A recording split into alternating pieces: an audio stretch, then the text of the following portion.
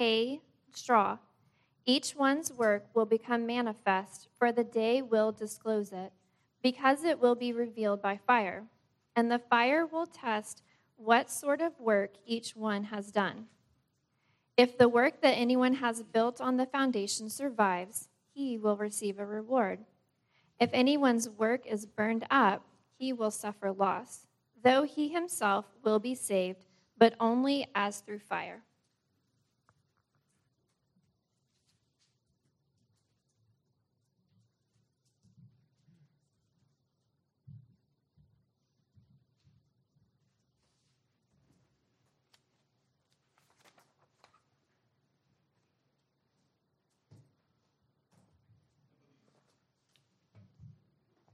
Please join me in a brief time of prayer.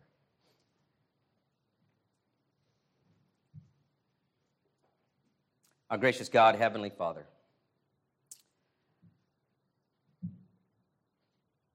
Lord God, as we come before you this morning and as we prepare to walk through these verses of Scripture from your Word, Lord, we pray that you would enable us to think clearly. We pray that you would enable us to rightly divide the Word of God. And we pray, Father, that you would enable your Word to land on us in the way that it was intended by the Apostle Paul and by your Holy Spirit. And so, Father, we pray that through it all, that through your word, you would transform our heart and our character, that you would enable us to humble ourselves before your word, and that we would leave from this place a bit more transformed into the character of Christ. And Lord, we pray these things in Christ's name. Amen. So this past Tuesday, some of you may have seen it in the news. It wasn't a major story, but in Abuja, Nigeria, a city with a population of 1.2 million people, a building that was under construction just collapsed. We don't know why it collapsed. There's no explanation, at least not now. They're still doing the research, but there were many shoppers apparently in the nearby neighborhood who found themselves trapped under piles of rubble. As of this past weekend, 8 were pulled from the rubble. At least one, unfortunately, has died. And apparently this is a problem in the nation of Nigeria, which I never knew until this story came out, and I did a little more research. Just in the last year alone, for example, in the nation of Nigeria, 10 buildings have suddenly just collapsed. People are in them, they're living their lives, and it just crumbles underneath them, of course, killing many. Lagos, Nigeria, for example, the largest city, a population of 8 million people.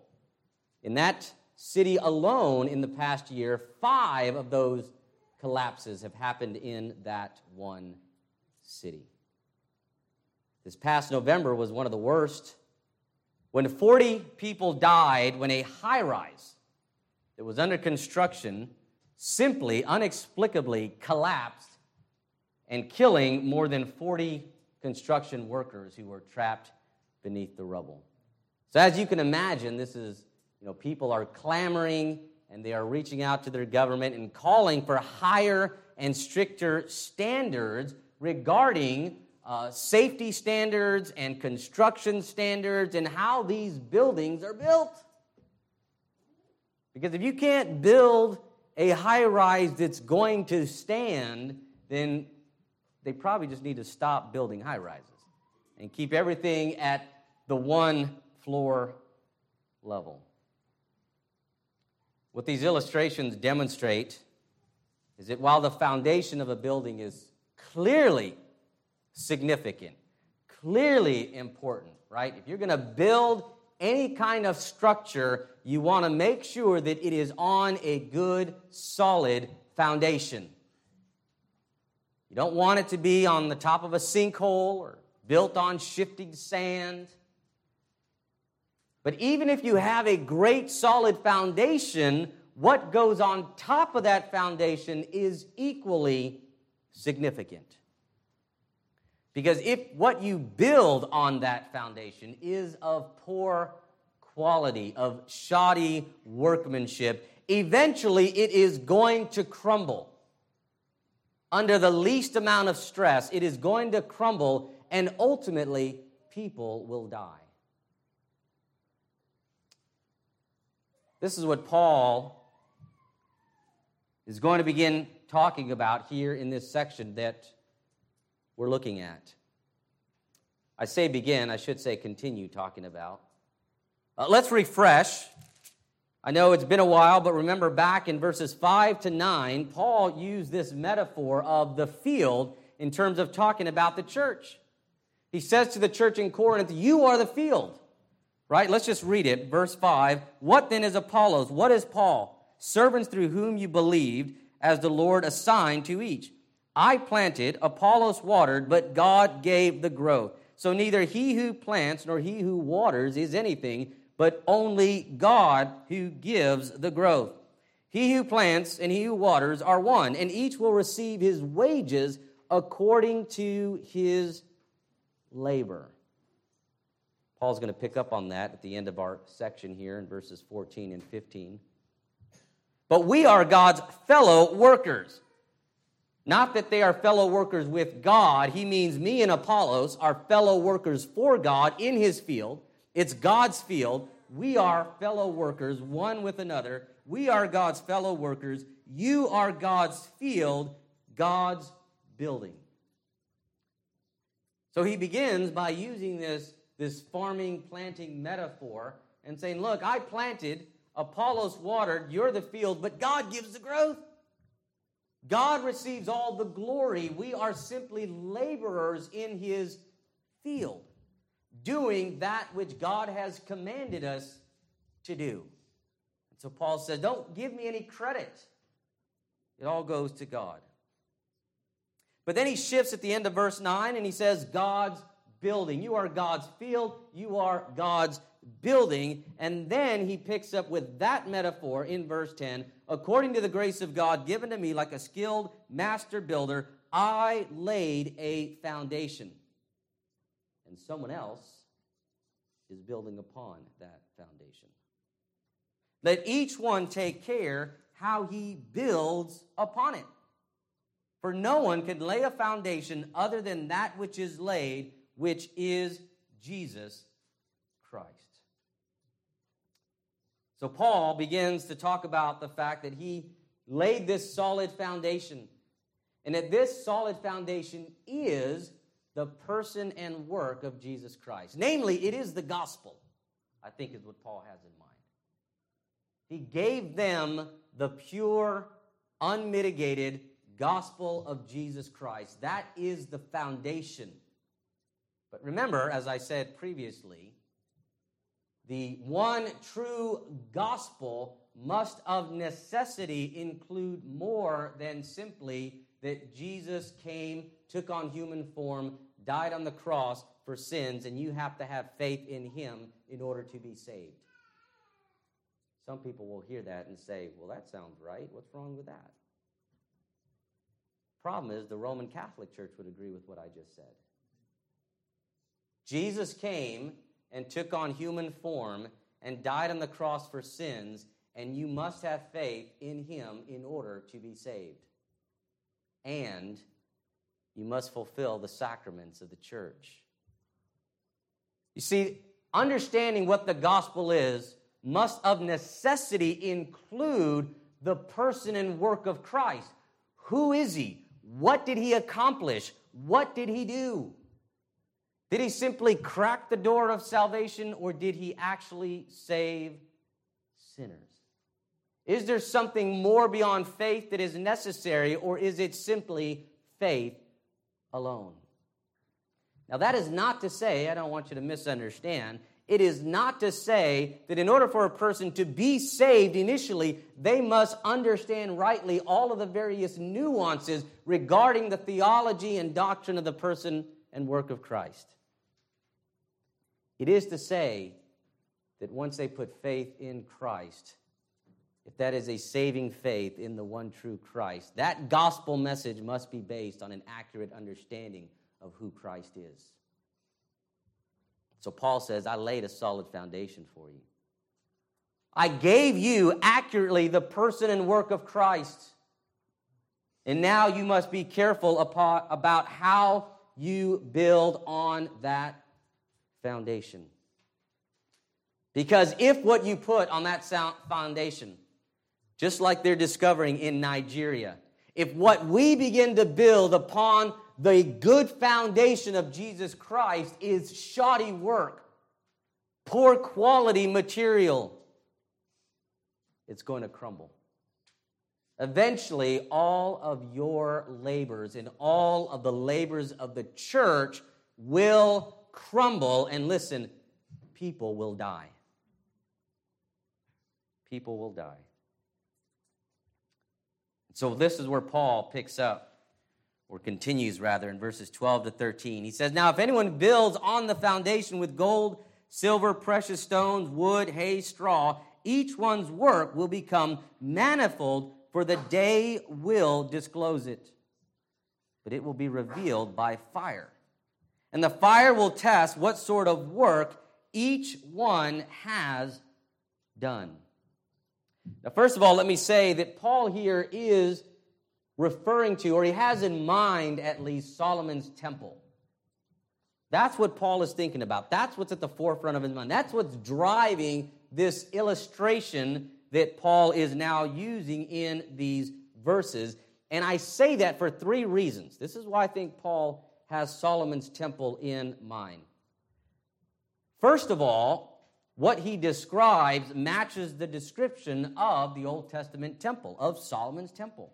If you go back and read passages like 1 Kings chapter 5, verse 17, 1 Kings chapter 6, verses 20 and 21, 1 Chronicles chapter 29, verse 2, what we are told there, that when Solomon built his temple, it was bedazzled with all kinds of gold and silver and precious stones and jewels.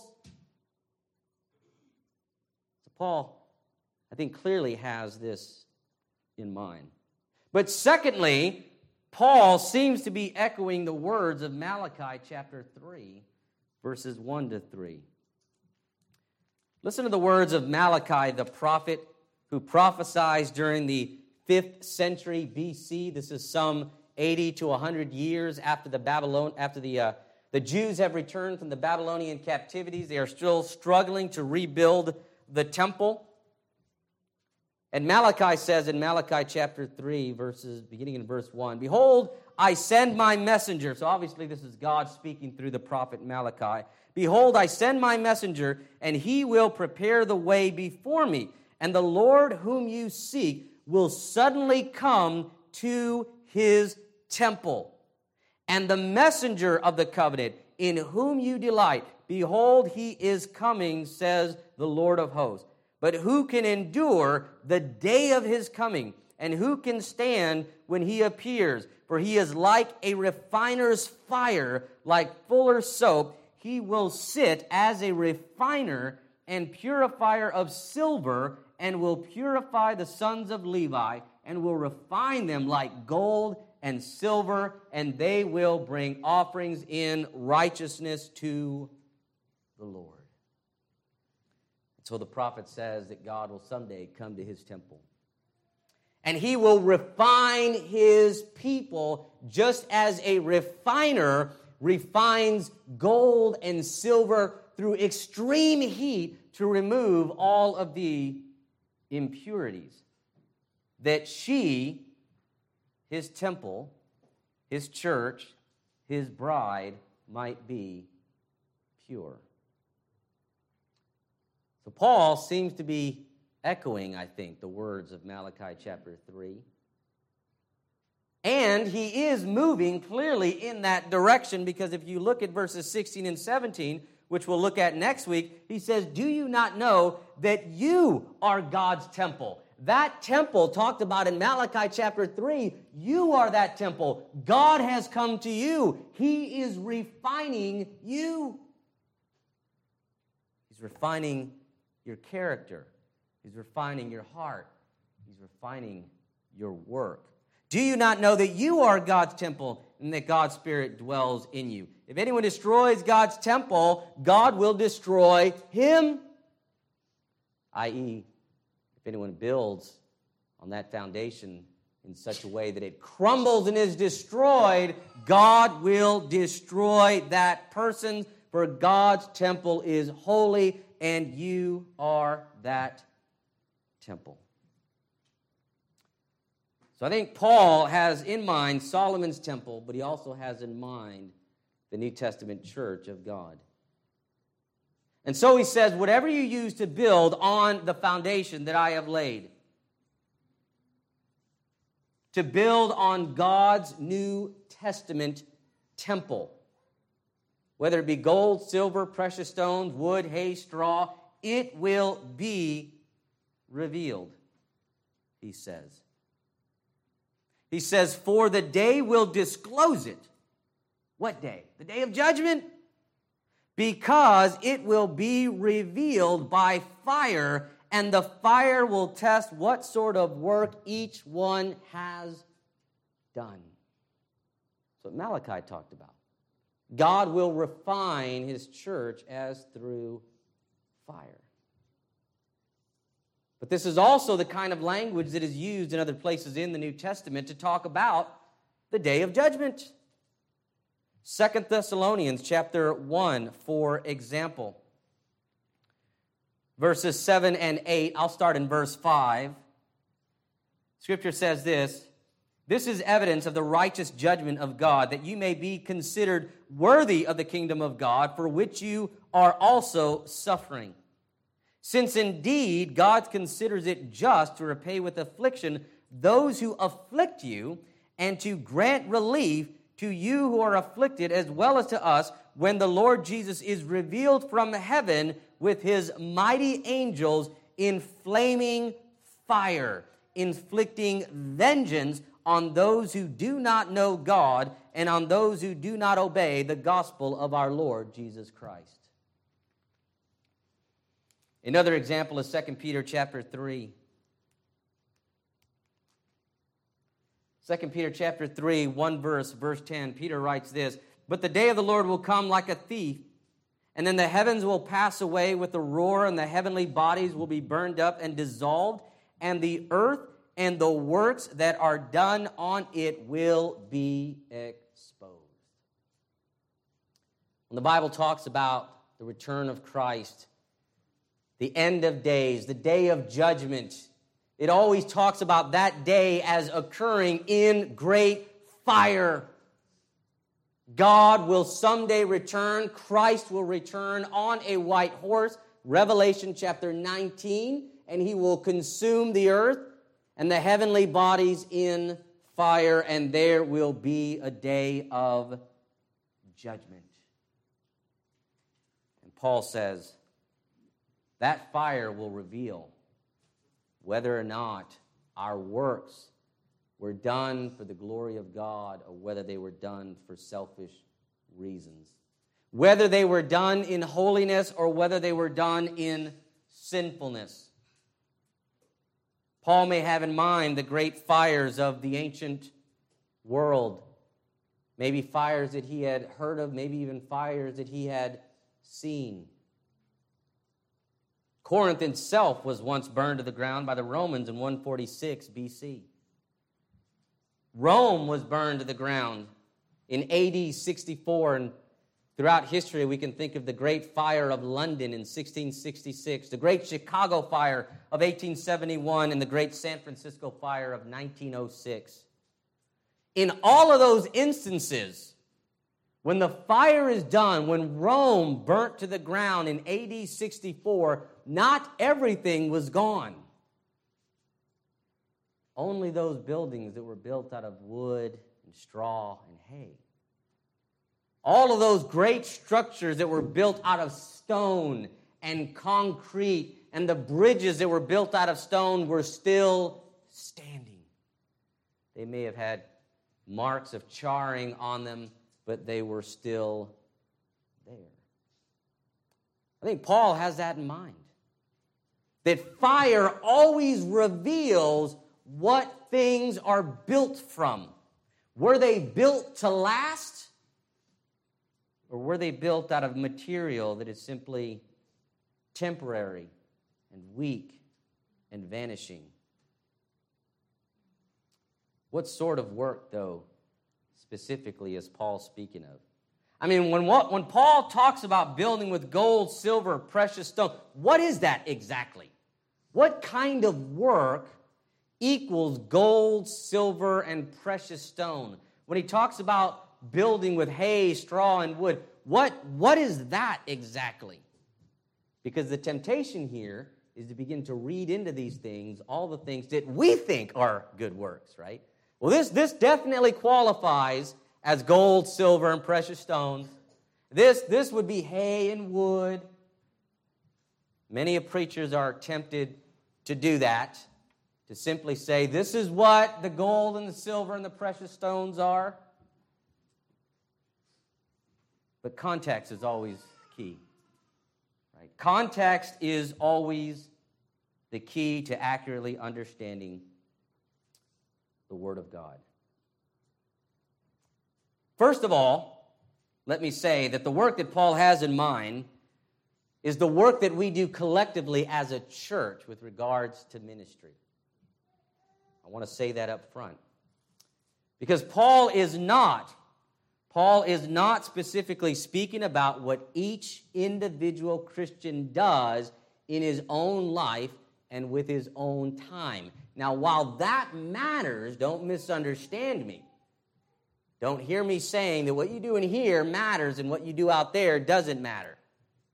It's not what Paul is saying. But I want to be fair to the text, and I think Paul has in mind the work that is done with regards to the church specifically. And here's why I say that. Because going back to verse 9, you see, we have to ask the question, who is Paul addressing? Who is he talking about? And when we go back to verse 9, there he says, for we are God's fellow workers, you are God's field, God's building.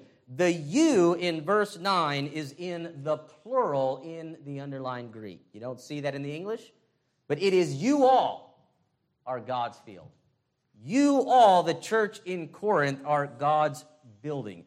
Then if you look at verses 16 and 17, do you not know that you are God's temple and that God's Spirit dwells in you? If anyone destroys God's temple, God will destroy him, for God's temple is holy, and you are that temple. Every single one of those yous is in the plural. So we have in verse 9, they're all in the plural. We have in verse 16 and 17, they're all in the plural. Therefore, everything that is sandwiched in between, Paul is talking to the church collectively. You, church in Corinth, I built a foundation for you. So understand, he's not saying, I laid an individual foundation for every single one of you Christians who are in Corinth. He's saying, I laid a foundation for the church. That foundation was Jesus Christ, and it was solid. Now you, church in Corinth, I'm gone. You need to be careful about how you build upon that foundation. Be careful about what you do with the church and how you minister within the church. So what sort of work is Paul speaking of? What is the gold, the silver, the stone, the wood, the hay, the straw? Two things, I would say. First of all, recall that in chapters 1 and 2, Paul spends a lot of time railing against the church borrowing from the world, right? Borrowing from worldly wisdom. Don't look out at the world to see how do we do ministry within the church. Don't even look at the fastest growing, successful mega churches and say, well, let's do what they're doing. Don't borrow from Starbucks or McDonald's and try to model their way of doing business, because the church is not a business. He says specifically in chapter 2, for example, verses 1 to 5, "And when I came to you, brothers, I did not come proclaiming to you the testimony, or I did not come proclaiming to you the testimony of God with lofty speech or wisdom, for I decided to know nothing among you except Jesus Christ and him crucified.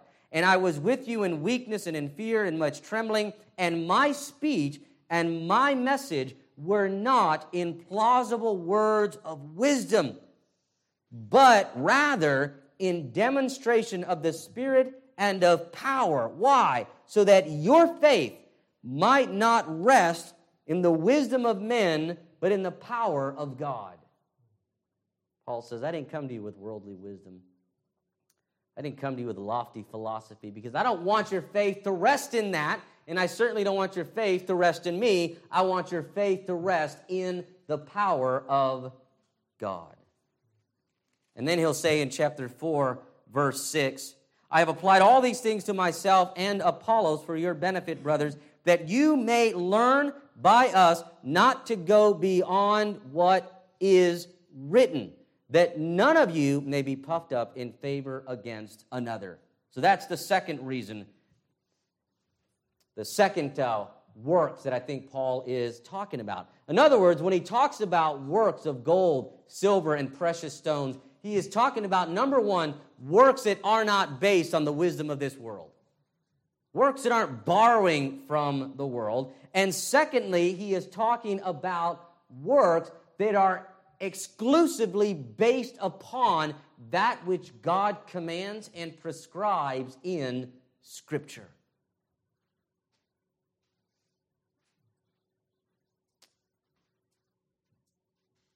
Verse 4, 5, listen to this. Paul says, chapter 4, verse 5, "Therefore do not pronounce judgment before the time, before the Lord comes, who will bring to light the things now hidden in darkness, and will disclose the purposes of the heart.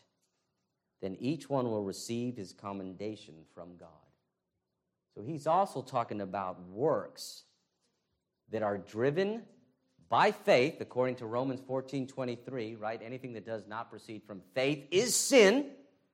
So all of our good works, if you don't want them to be sinful good works, must be driven from a heart of faith in Christ, in the true gospel. But then also 1 Corinthians 10:31, whether you eat or drink, whatever you do it all for the glory of God. In other words, the works of hay, straw, and wood that Paul is referring to are those works that, first of all, are based on the wisdom of this world, and second of all, are driven by a sinful, selfish motivation. I think this is part of what Jesus is talking about in Matthew chapter 7, verses 21 and 23. One of the scariest passages in the entire Bible, I think, where Jesus says, "Not everyone who comes to me and says, 'Lord, Lord,' will enter the kingdom of heaven. For many will say to me in that day, 'Lord, Lord, look what we've done in your name. Have we not prophesied and performed miracles?' And even the demons obeyed. And Jesus will declare to them, 'Depart from me, you worker of iniquity, for I have never known you.'" Well, wait a minute. Aren't these good works? They prophesied. They performed miracles. They casted out demons. Those are all good things. Those are all good works. What happened? Clearly, these works were driven from a sinful heart. The lesson that we have to learn from both that passage and from what Paul is talking about here is that regardless of what you do in ministry and in the church, everybody should be involved in some sort of ministry. And everybody is involved in a ministry, whether you realize it or not. And the question we have to ask ourselves is, what drives that ministry? Is it driven by a heart of faith and to bring the most amount of glory to the name of Christ, or because we want others to think highly of us? We want people to see us working and serving. We want to be able to lay down at night and feel good about ourselves because we do good things in the church and for the church. those are the works of straw and wood and hay that will be consumed. The only works that will survive the day of judgment are those that are done based on the Word of God, on what God has commanded, and those works which are done from a heart of faith and for the glory of God and for no other reason.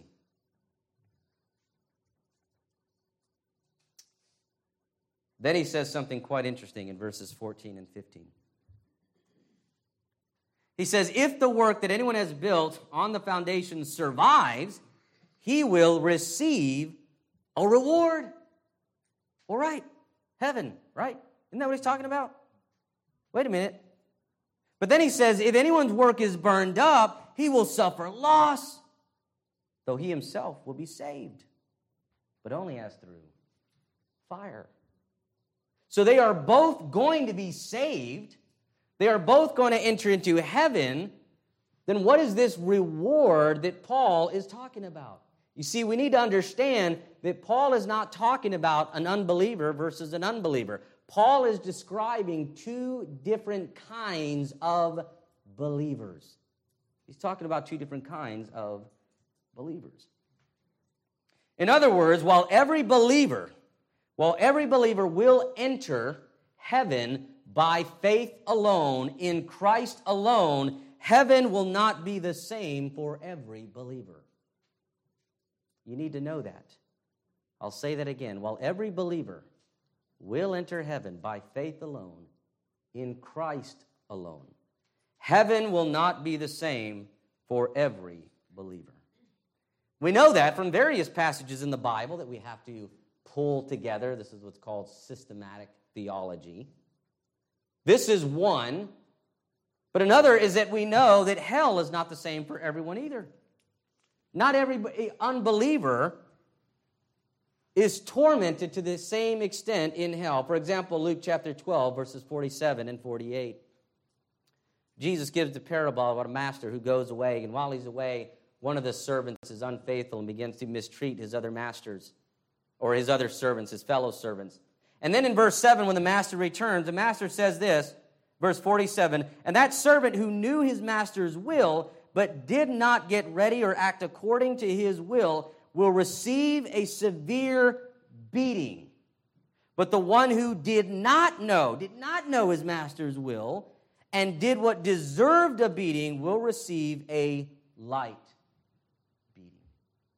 In other words, what Jesus is telling us is that hell is not going to be the same for your unbelieving neighbor who grew up in an atheist home, never heard the gospel or Jesus or the Bible, never set foot in the church, but he's a pretty good guy.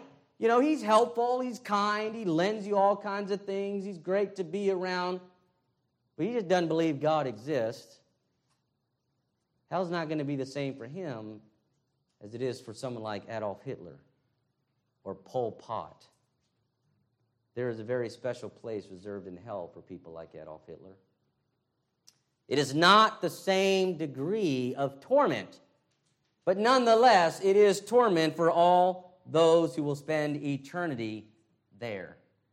But not only do we get that hell is not the same for every unbeliever, but apparently, according to Luke chapter 19, Jesus gives the parable of the 10 minas.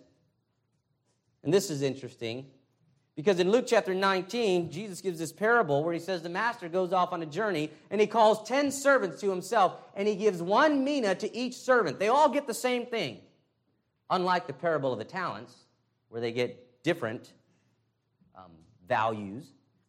They each get 1 mina, and a mina is about 3 months' wages for a servant. Then he goes away on a long journey.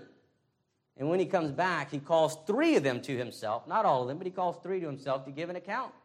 One of them says, I made 10 more with the one you gave me. The other one says, I made 5 more with the one you gave me. And then the third says, well, here's your mina back. I just buried it in the ground so that you can have it back. Of course, that one is cast out into outer darkness and is severely punished.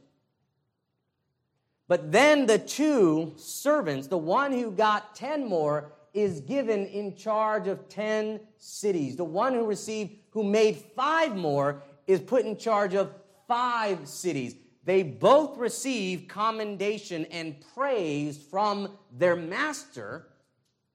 Well done, good and faithful servant. But they're both not given the same reward. Their reward is commensurate with what they achieved, with what their master has given them. They are both rewarded, and hear the words, well done, good and faithful servant. But they do not each receive the same reward. Hence, 1 Corinthians chapter 3, verses 14 and 15. If the work that any believer has built on the foundation survives, he will receive a reward. If anyone's work is burned up, he will suffer loss. Though he himself will be saved, he will get into heaven,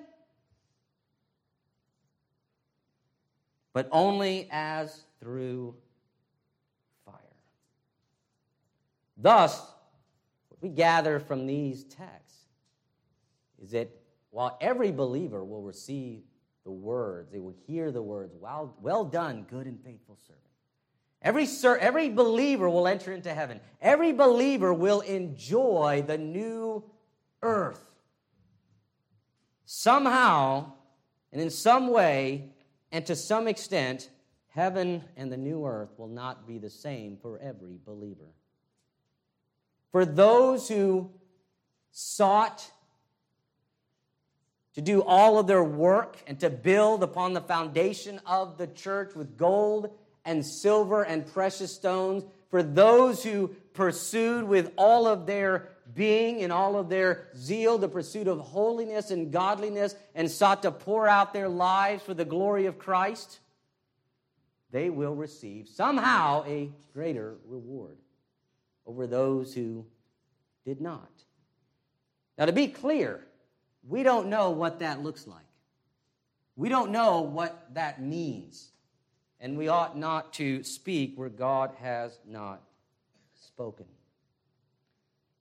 But the point is that what we do as Christians in the here and now, particularly with regards to the church, matters. To be clear, if you want to avoid hell and enter into heaven, you simply need to believe. Don't misunderstand what I'm saying. Salvation is not about works. Salvation is based on faith alone, in Christ alone. But if you want to receive the maximum amount of joy and bliss and pleasure that can be experienced in the afterlife, then I would encourage you to pour yourself out for the glory of Christ. There is a plaque in my home that sits on my kitchen counter that I enjoy looking at every day, and I have it on the kitchen counter for a reason. It's at child eye level. I hope my children see it regularly and remember it throughout their lives. But it's a simple phrase that says, only one life 'twill soon be past. Only what's done for Christ will last. That is so true. In the end, only what we do for the glory and the honor of Christ will echo into eternity.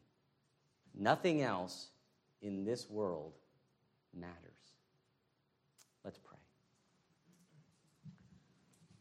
Our gracious God, Heavenly Father,